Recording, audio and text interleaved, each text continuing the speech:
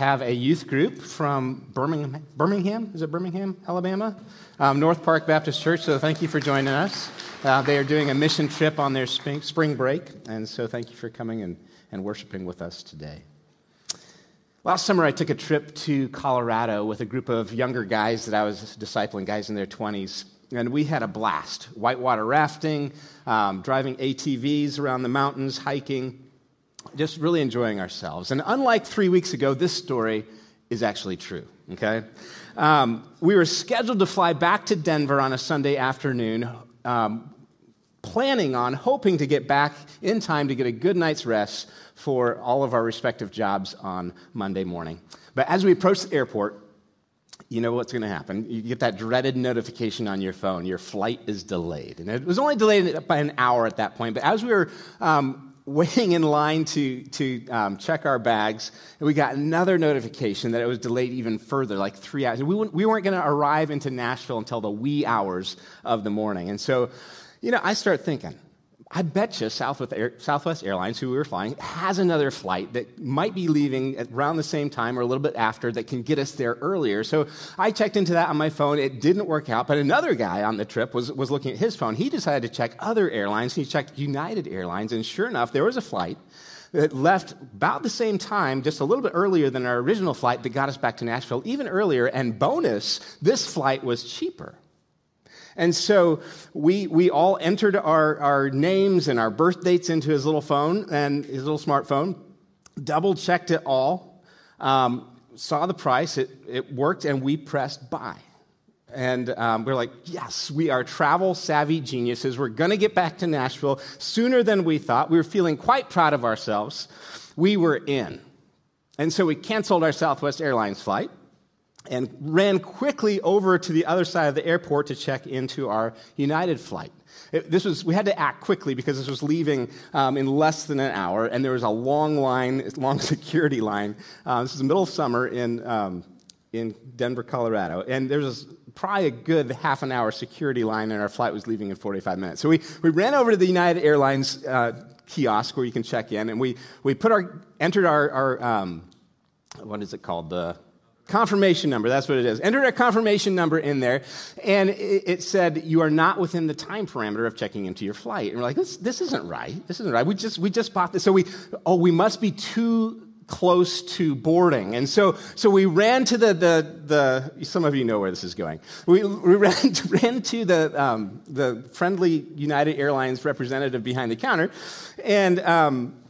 and told them our dilemma. Hey, this won't let us check in. They looked up our information, and the airline representative confirmed that we were booked on the flight for August 13th. Unfortunately, it was June 13th. We thought we were in, but we were actually out. We thought we were okay, but we were further away from getting home. We did make it home. I'm here, okay? So just calm your fears. Now, when it comes to an airline flight to a destination, thinking you're in when you're actually out is merely a minor inconvenience. But the stakes get a lot higher when it comes to your eternal destination. And thinking you're in when you're actually out is a matter of eternal life and death. This is why one of the scariest passages in the Bible are the words of Jesus in Matthew 7:21 through 23, where he says this, "Not everyone who says to me, 'Lord, Lord,' will enter the kingdom of heaven, but the one who does the will of my Father who is in heaven. On that day, many will say to me, 'Lord, Lord, did we not prophesy in your name and cast out demons in your name and do many mighty works in your name?' And then I will declare to them, 'I never knew you. Depart from me, you workers of lawlessness.'" Those are sobering words from Jesus. In other words, it's possible to be very religious, but very lost. It's possible to think you're okay, to believe you're in, but still be far from the heart of God and in danger of being separated from Him for eternity. And the parable we're going to look at this morning illustrates this very truth.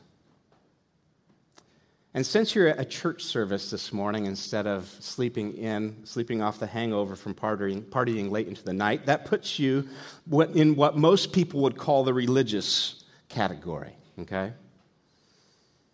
So it's vitally important for you to hear the message of this parable. It's a well-known parable. It's one that has historically been called the parable of the prodigal son. How many of you have heard of it? Okay, quite a few of you. The parable of the prodigal son, or the parable of the lost son. But it's actually a mistake. It's a huge oversight to think that this parable is just about one son. It's actually a story about two sons. After all, Jesus starts the parable with the phrase, a man had two sons, a younger brother and an older brother, and Jesus intends for us to compare and to contrast them as we read this parable. So just like we appropriately renamed the parable of the rich fool a few weeks ago to the parable of the middle-class fool, we're going to rename this parable as well, and we're going to call it this, the parable of the lost sons, plural. Okay, the parable of the lost sons, plural. So if you brought a Bible with you this morning, go ahead and open it to Luke chapter 15. If you didn't, don't worry about it. The words will be up on the screen. You can also grab a Bible from the Connect Point if you don't have a Bible of your own as a gift, our gift to you. As we dive into this parable together, I'd like to express my indebtedness to the work of Dr. Edmund Clowney. He's an Orthodox Presbyterian pastor and theologian that passed away back in 2005. But his work has lived on through the writings and the teaching of a pastor named Timothy Keller out in New York City. If you've never read Timothy Keller's book, The Prodigal God, you have my permission right now to tune me out for about 30 seconds. Go to the Amazon app on your phone, order that book. It's a life-transforming book, one of the best books that I've ever read on the Christian life. And as we examine the parable in its textual and cultural context this morning, it's going to show us two things. One, there's two ways to be lost. Secondly, one way to be found. So it's going to show us two ways to be lost and one way to be found. So if you're taking notes, that's going to be our simple outline for this morning. As Jordan pointed out last week, the parable of the lost sons is actually the third part of a trilogy of parables that Jesus tells in response to something that has happened at the beginning of Luke chapter 15. And since, what's the most important part of interpreting parables? Remember? Three things. Context, context, context. Since that's so important, let's go back and examine the context of why Jesus is telling this parable. So, right at the beginning of Luke chapter 15, verses 1 and 2, we read this. Now the tax collectors and sinners were all drawing near to him, and the Pharisees and the scribes grumbled, saying, "This man receives sinners and eats with them." So there's two groups of people here that are surrounding Jesus as he tells this parable of the lost sons. There's the irreligious, the tax collectors, the sinners. And then there's the religious, the Pharisees, the scribes. The irreligious are drawing near to Jesus, and the religious are getting their loincloths in a wad over it. Okay? They are upset about it. And we're about to see that Jesus ingeniously represents both of these groups in this parable. They're meant to see themselves in the parable that he tells of the lost sons. Let's dive in with verse 11. And he said to them, there was a man who had two sons. The younger of them said to his father, "Father, give me the share of the property that's coming to me." Okay, time out. Pause here. Because at this point, you would have heard an audible gasp from the original audience. In that culture, inheritances were only passed on after a father died. And at that point, the older brother would receive, or the eldest brother would receive a double portion of the inheritance. So if there were just two sons, the eldest brother would get 2/3, and the younger brother would get 1/3. But this younger son approaches his father while he's still alive and says, "I want my share of the estate now." This is shocking. This wouldn't have happened normally in that day. One commentator puts it this way: to ask for the inheritance while the father is still alive is to wish him dead. What the younger brother is saying is, "Father, I want your things, but I don't want you. My relationship with you is just a means to an end. I'm tired of it now, and I want my inheritance now. I want my stuff now. The level of disrespect here in this request would have been unheard of in that culture.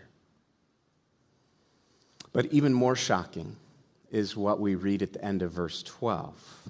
They would have been astonished at what the father in this story did. What does he do at the end of verse 12? And he divided his property between them. A traditional Middle Eastern father would have been expected to disown this disrespectful son on the spot and kick him out of the house. That would have been the standard response. But that's not what happens. Instead, this father gives the younger son his portion of the inheritance. But in order to do this, you've got to understand that this father would have had to sell off a third of his property, a third of his land. In that day, land meant everything. This version uses the word property here, that he divided his property among them, but the Greek word is bios. It's where we get our English word biology. It means life. Jesus actually says he divided his life between them. Now, why would Jesus put it that way? Well, in that culture, to lose part of your land was to lose your standing in the community, which was tied to how much land you had. The son is asking his father to literally tear his life apart, to tear apart his standing in the community, to tear apart himself. And what's astounding is that the father actually does it. He lovingly and graciously chooses to endure rejected love and total disrespect from his younger son. Let's read on, verse 13. Not many days later, the younger son gathered all he had and took a journey into a far country. And there he squandered his property in reckless living. And when he had spent everything, a severe famine arose in that country, and he began to be in need. So he went and hired himself out to one of the citizens of the country, who sent him into his fields to feed pigs. And he was longing to be fed with the pods that the pigs ate, and no one gave him anything. This is about as low as a Jewish boy can get. You know, what were pigs to a Jewish family? An unclean animal. You didn't associate with them. You didn't go near them. And here he is trying to make ends meet by feeding pigs, and he's not even eating as well as the pigs. He's hit rock bottom. But then he comes to his senses. He realizes he's in a pickle. He recognizes the folly of his ways, and he comes up with a plan. Verse 17. Let's read on. But when he came to himself, he said, "How many of my father's hired servants have more than enough bread, but I perish here with this hunger? I will arise and go to my father, and I will say to him, 'Father, I have sinned against heaven and before you. I'm no longer worthy to be called your son. Treat me as one of your hired servants.'" So he comes up with this plan, and his plan is in line with the cultural sensibilities of the day. The Jewish rabbis taught that if someone had violated community mores, the only way back into the community was to pay some sort of restitution. A mere apology wouldn't cut it.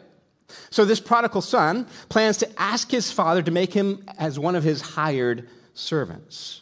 His plan is to enter into a lifetime of work trying to pay his father restitution for what he's done, for how he's squandered his inheritance. And he rehearses his plan in his head ahead of time, doesn't he? I've sinned against heaven and against you. I know I can't be your son. I know I can't come back into the family, so treat me as a hired servant. At least that way I can even begin to pay back all that you've lost. I can pay you back a little bit at least for what I've done. Verse 20. And he arose and came to his father. But while he was still a long way off, his father saw him and felt compassion, and ran and embraced him and kissed him. And again, there would have been shock expressed by the original audience. Why? Well, first of all, Middle Eastern patriarchs did not run. Children ran, but the men didn't. That would have required lifting up your robes and bearing your legs. That would have been disgraceful. But this father in the parable is so overcome with emotions, he doesn't care. And just at the first sight of his son, he runs to him in utter emotional abandonment, throwing off all decorum, and with joy embraces him and kisses him. Verse 21, and the son said to him, Father, I have sinned against heaven and before you. I'm no longer worthy to be called your son. So what does the younger son do? He starts enacting his plan. Remember, he had already rehearsed this in his head while he was feeding pigs. And same wording. He starts his little PowerPoint presentation here. So the younger son enacts his plan and starts telling the father what he'd rehearsed. But the father interrupts him mid-sentence. And the father said to him, verse 22, bring quickly the best robe. This would have been the father's robe. Put it on him. Put a ring on his hand and shoes on his feet, and bring the fattened calf and kill it, and let us eat and celebrate. For this son was dead and is alive again. He was lost and is found. And they began to celebrate. Notice here that the father doesn't wait for the wayward son to take a bath and clean himself up. He doesn't wait. No. In putting his robe over his rags and his ring on the son's finger and his shoe on his feet, the father is telling him this: you're not going to earn your way back into the family. I'm bringing you back as a son. We'll come back to unpack the significance of that thought in just a second, so hold on to it. But for now, let's move on to Act 2 of the parable, okay? This is a parable in 2 acts. The camera angle focuses on the younger son in the first part, but then it swings and goes to the older brother. Verse 25. Now his older son was in the field, and as he came and drew near to the house, he heard music and dancing. And he called one of the servants and asked what these things meant. And he said to him, your brother has come, and your father has killed the fattened calf because he received him back safe and sound. And he was angry and refused to go in. His father came out and entreated him. But he answered his father, look, these many years I have served you, and I never disobeyed your command, and you never gave me a young goat that I might celebrate with my friends. But when this son of yours, notice he doesn't even claim him as his brother, when this son of yours came, who has devoured your property with prostitutes, you killed the fattened calf for him? Really? So instead of sharing the father's joy at the repentance and the return of the younger son, the older son experiences a different emotion, doesn't he? What is it? What's the emotion? Anger. Anger. He's ticked off, really ticked off. But the father goes out to him and implores him to come into the party. But what does the older son do? He throws a fit and starts making a big deal out of this fattened calf. And as 21st century readers, we read this and go, okay, I think the fattened calf means something, but maybe I'm missing something here. And indeed, we are. You need to know something about this. In that culture, you almost never ate meat for a meal. That was a special occasion to have meat. And if you did have meat, it was either goat meat, which is fairly cheap, or perhaps an older cow that had stopped giving milk. But the greatest and most expensive delicacy in that culture would be to slay a fattened calf, one who hadn't even grown up to its full potential yet. Very, very expensive. This is a once-in-a-lifetime type thing for a typical family. This isn't the sort of thing that would also just be a private family event. No, the whole village would have been invited to celebrate the feast of a fattened calf because of the expense. But the older brother objects to the party. He's really upset how his father is spending their wealth. I've obeyed you. I haven't squandered your wealth like this loser, and I should have some say in this, is his general attitude. And he's so angry, so upset about it, that he insults his father. First, by publicly refusing his request. You just didn't do that as a son in that day. He publicly refuses his request to join the feast. And secondly, he even refuses to address him as father. In verse 29, he simply says, look, you. This is a deliberate and disrespectful insult. his general attitude is that the father owes him because of his good behavior. And we begin to see here that the heart of the older brother isn't that much different than the heart of the younger son. This older son just has a different strategy for getting the father's stuff. In his self-righteous anger, he publicly humiliates his father by refusing probably the biggest party that he's ever thrown. And he further humiliates him in front of the guests by addressing him in a disrespectful manner. And at this point, the original audience would expect just one thing: for this father to now disown this son and kick him out of the house. But instead, the father responds with tenderness in his voice, with love, with grace. Verse 31. And he said to him, "Son, you are always with me, and all that is mine is yours. It was fitting to celebrate and be glad, for this your brother was dead and is alive. He was lost and is found." And suddenly the parable's over, just like that. It's done. And we're left sitting on the edge of our seats wondering how the older brother is going to respond, which gives us a major clue as to where Jesus was aiming his arrow with this parable, doesn't it? How is the older brother going to respond? I mentioned earlier this parable teaches us that there's two ways to be lost and one way to be found. Two ways to be lost, one way to be found. Two ways to be alienated from the heart of the Father, two ways to reject God, and these two ways are perfectly illustrated by the two sons in this parable. The most obvious way to be lost is along the irreligious path of self-actualization. This is the self-fulfilling strategy of the younger brother in this parable. He wants to throw off all moral constraints, live life how he wants to live, and party it up. That's the path that this younger brother takes, and it's a path that we should easily recognize in our culture. Just listen to these messages that we're often fed. You've probably heard these before. You've got to be true to yourself. How many of you heard that? You've got to be true to yourself. In the end, you have to do what makes you happy. You do you. Nobody has the right to tell you what's right and wrong for you. As long as you're not harming anyone else, live however you want to live. Have you never heard that before? Go watch some Disney movies, okay? This is the path of self-actualization, and the younger brother chooses this path. Now, quick pop quiz. Who in the context of this parable would have related to the younger brother? Remember back to the beginning of the chapter? Who's around Jesus? Tax collectors and sinners, Pharisees and scribes. Now, who in that bunch would have related to the younger brother?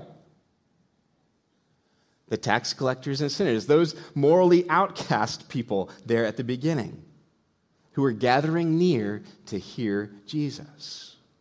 Now, the father in this parable obviously represents God.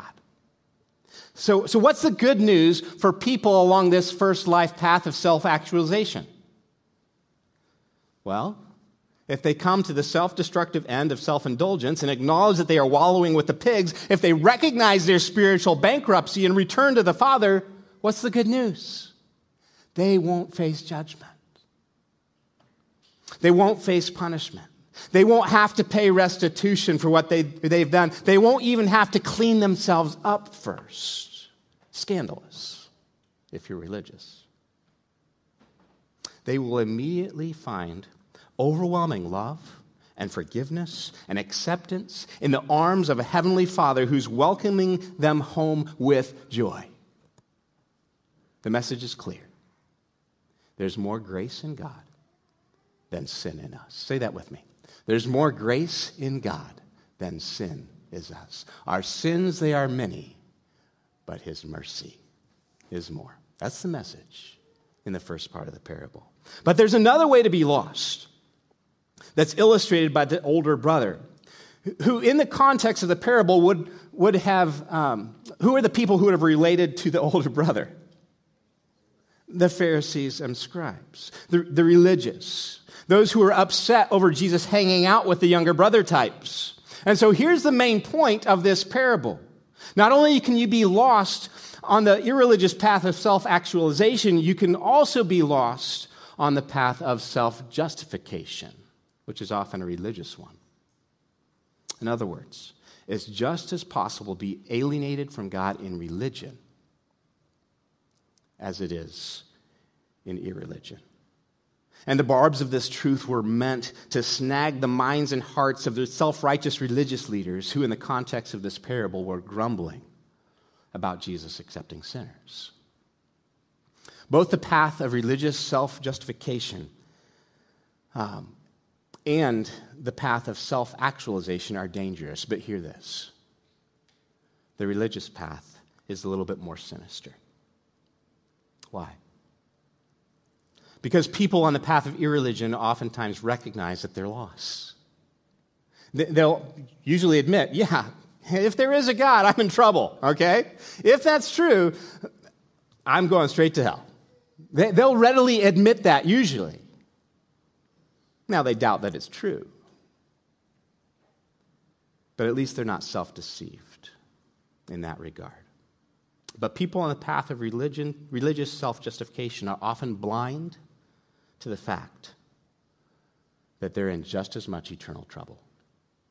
Their goodness deceives them and keeps them from recognizing that they are indeed lost. And if you're religious and here this morning, you might be on that path. All of your morality, all of your obedience might just be your way of manipulating God to give you what you really want, which isn't necessarily God himself. You might think to yourself, I've been so good, God owes me a good life. That's the heart attitude of the elder brother type in this parable. And you'll inevitably end up bitter and angry at God when life doesn't turn out how you think it ought to turn out, when he doesn't bless you as you've earned and deserved in your own thought and mind for being so good. And you'll probably even jettison your so-called faith. In his self-discovery, the younger brother was really, really bad. In his moral conformity, the older brother was really, really good. But both were alienated from the heart of the Father. Each one of them wanted the Father's things, but not the Father. Each one of them used the Father to get what they really loved. The younger did it by being very, very bad. The older did it by being very, very good, but they were both lost. And in the end, the surprising twist of this parable is that the lover of prostitutes is saved, but the moral conformist stays lost, at least as far as we know. And he was not lost because of being bad. No, he was lost because of being good. His own words reveal this to us when he explains his reasoning for not going into the feast. Here's the reason I reject your invitation, Father. I have never disobeyed you. Did you catch that? I have never disobeyed you. He was blind to his own sin of self-righteousness. He was proud of his goodness, and it was his pride that was alienating him from the heart of his Father's gracious and forgiving heart. These two brothers perfectly illustrate the main two ways that people throughout history have tried to find meaning and happiness in life. The two ways that people try to be their own Lord and Saviors. The religious, moral conformists say, I'm going to be really good. I'm going to deny what I really want. I'm going to deny myself. I'm not going to do what I want to do. I'm going to comply. I'm going to submit. I'm going to be good. I'm going to work hard to please God. The younger brother type say, forget that. I've got to be true to myself. I'm going to decide what's right and wrong for me. I'm going to do what I want to do. I'm going to live how I want to live. I'm going to find my true self. Pastor Timothy Keller, who I referenced earlier, puts it this way. Each side says, this is the way the world would be better. Each side says, this is the way you'll be happy. Jesus says, you're both wrong. You're both lost. You're both making the world a terrible place in different ways. The elder brothers of the world divide the world in two. They say the good people are in and the bad people are out. The self-discovery younger brothers also divide the world into two. They say the open-minded, progressive-minded people are in and the bigoted and judgmental people are out. And Jesus says neither. He says it's the humble who are in and the proud who are out. It's the people who know they're not good enough, not open-minded enough, and that they need sheer grace, who are in. And the people who ever think they're on the right side of those divides that both sides make up, they're the ones who are out. The gospel of Jesus Christ is not religion or irreligion. It's not morality or immorality. It's not moralism or relativism. It's off the scales. It's not halfway in the middle. It's something else entirely. But the default mode of every human heart, whether moral or immoral, religious or irreligious, self-discovery or moral conformity, is self-justification in the end. It's being your own Savior and Lord, trying to control things, trying to control people, but neither self-discovery nor moral conformity gets deep enough to get at what's really wrong with the world and with you and me. So that leads us to a question then. So how can then we be saved? Which leads us to the last part of our outline this morning. Well, there's two ways to be lost. What's the other part of our outline? Thank you, Gabe. One way to be found. One way to be found. First of all, receive the initiating love of God. Receive the initiating love of God. Did you notice in the parable the father goes out to both sons in order to bring them in? He goes out to the younger brother and kisses him even before he repents. The repentance does not trigger the kiss. The kiss facilitates the repentance. And the father also goes out to the older brother in this parable. You know, Jesus says over in John chapter 6:44, no one can come to me unless the Father draws him. You're not going to seek God unless he first seeks you. And if you're a younger brother type who's happened to come to a church service today, and you're not really sure why you came, can I suggest to you that it may be more than just curiosity? Maybe, just maybe, it's a Heavenly Father's gracious heart drawing you to himself today. And if you're an older brother type who's proud of your goodness, but you're suddenly wondering, well, maybe I haven't been good enough. Well, newsflash, you haven't. We might look under that rock called pride and find something there. The realization that maybe you're not good enough may very well be the initiating love of a Father awakening to your need to trust in Jesus as your Savior and not your moral resume. Beckoning you, as the old hymn says, to lay your deadly doing down. I love that phrase. Lay your deadly doing down at Jesus' feet. Stand in him and him alone, gloriously complete. So first, receive the initiating love of the Father. Secondly, acknowledge that you are a sinner in need of a Savior. Acknowledge that you are a sinner in need of a Savior. Turn from your sin and turn to Jesus. You know what that's called? It's called repentance. It's called repentance. But this is much more than just repenting of the obvious sins of the younger brother types, okay? Yes, we absolutely need to repent of those things. But we also need to repent not of just the things we do wrong, but like the older brother in this parable, we also need to repent of the wrong reasons that we do right. Did you catch that? Not only do we need to repent of what we've done wrong, we need to repent of the wrong reasons that we do right. Keep in mind that Jesus is pointing this parable at the Pharisees and the scribes, and they were squeaky clean moralists, okay?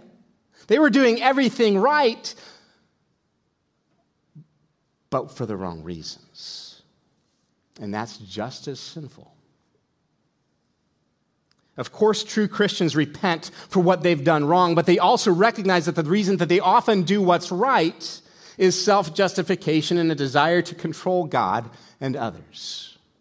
And when a person begins to repent of that, when that penny drops, when you begin to see the desire to be your own Savior and Lord, not only behind the bad things that you've done, but also behind the good things, when you say, that's got to change, and I desperately need Jesus because of my twisted motivations to do good, when that can opens and you begin to see the stench inside of it, that's when transformation happens.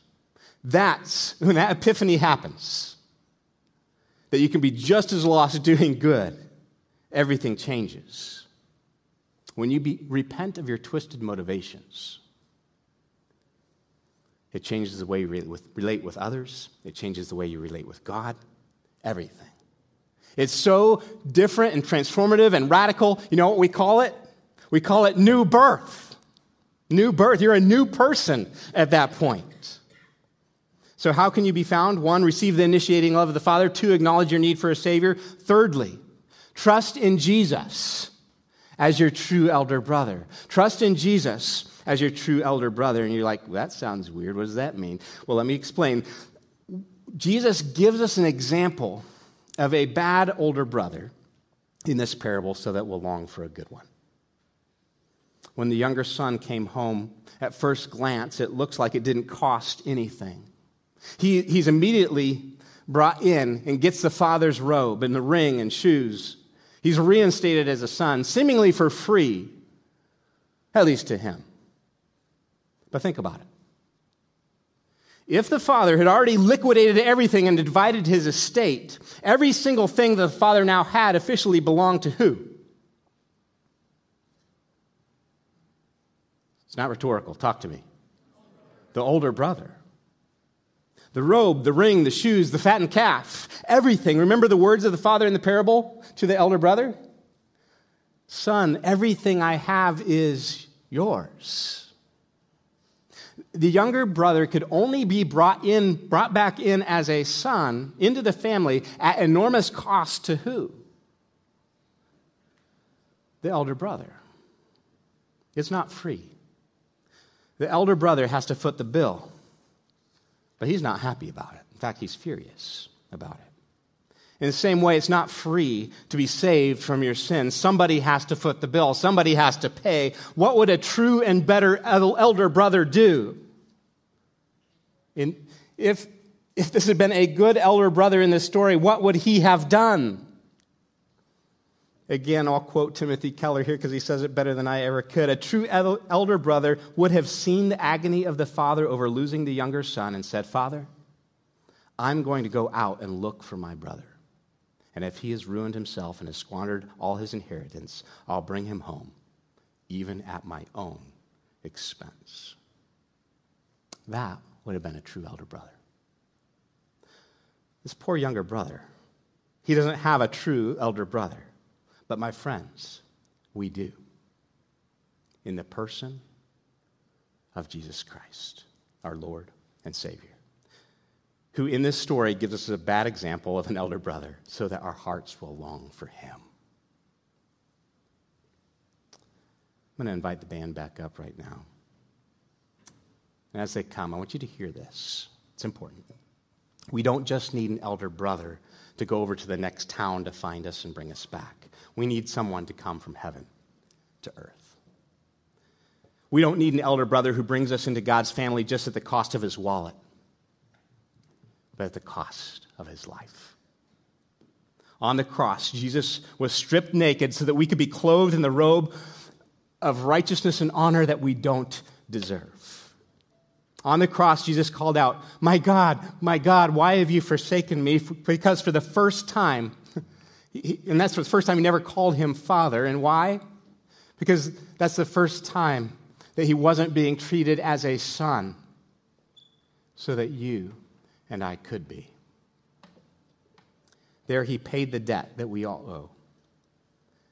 Jesus had everything the Father had, but he shares it with us, the wayward younger brothers, and brings us home at great expense to himself, his life on a cross. When you trust in Jesus as your true elder brother, You won't be into self-actualization and self-discovery. You won't be into self-justification and moral conformity. No, you'll jettison both. When you trust in Jesus, you'll jettison both as ways to be your own Lord and Savior. When you trust in Jesus as your true elder brother, then, and only then, will you become a true Christian. Let's pray. Father, thank you for this message from this parable. Lord, it hits us as kind of right between the eyes, because both of us have parts, younger brother parts to our stories, and oftentimes elder brother parts to our stories. Usually we lean one way or the other, but Father, we all need Jesus. We all need a Savior. We all need rescue from the ways that we try to be our own Lord and Savior, either through self-fulfilling, throwing off of moral constraints, or trying to be our own Savior by moral conformity. Father, we need Jesus, and we recognize that. We need your initiating love to come out to us and beckon us home, no matter what path we're on, no matter whether we've been really, really bad or really, really good. We need to repent. And if we've been really, really good, we need to lay our deadly doing down at Jesus' feet, standing in him and him alone, gloriously complete. That's our prayer. Amen.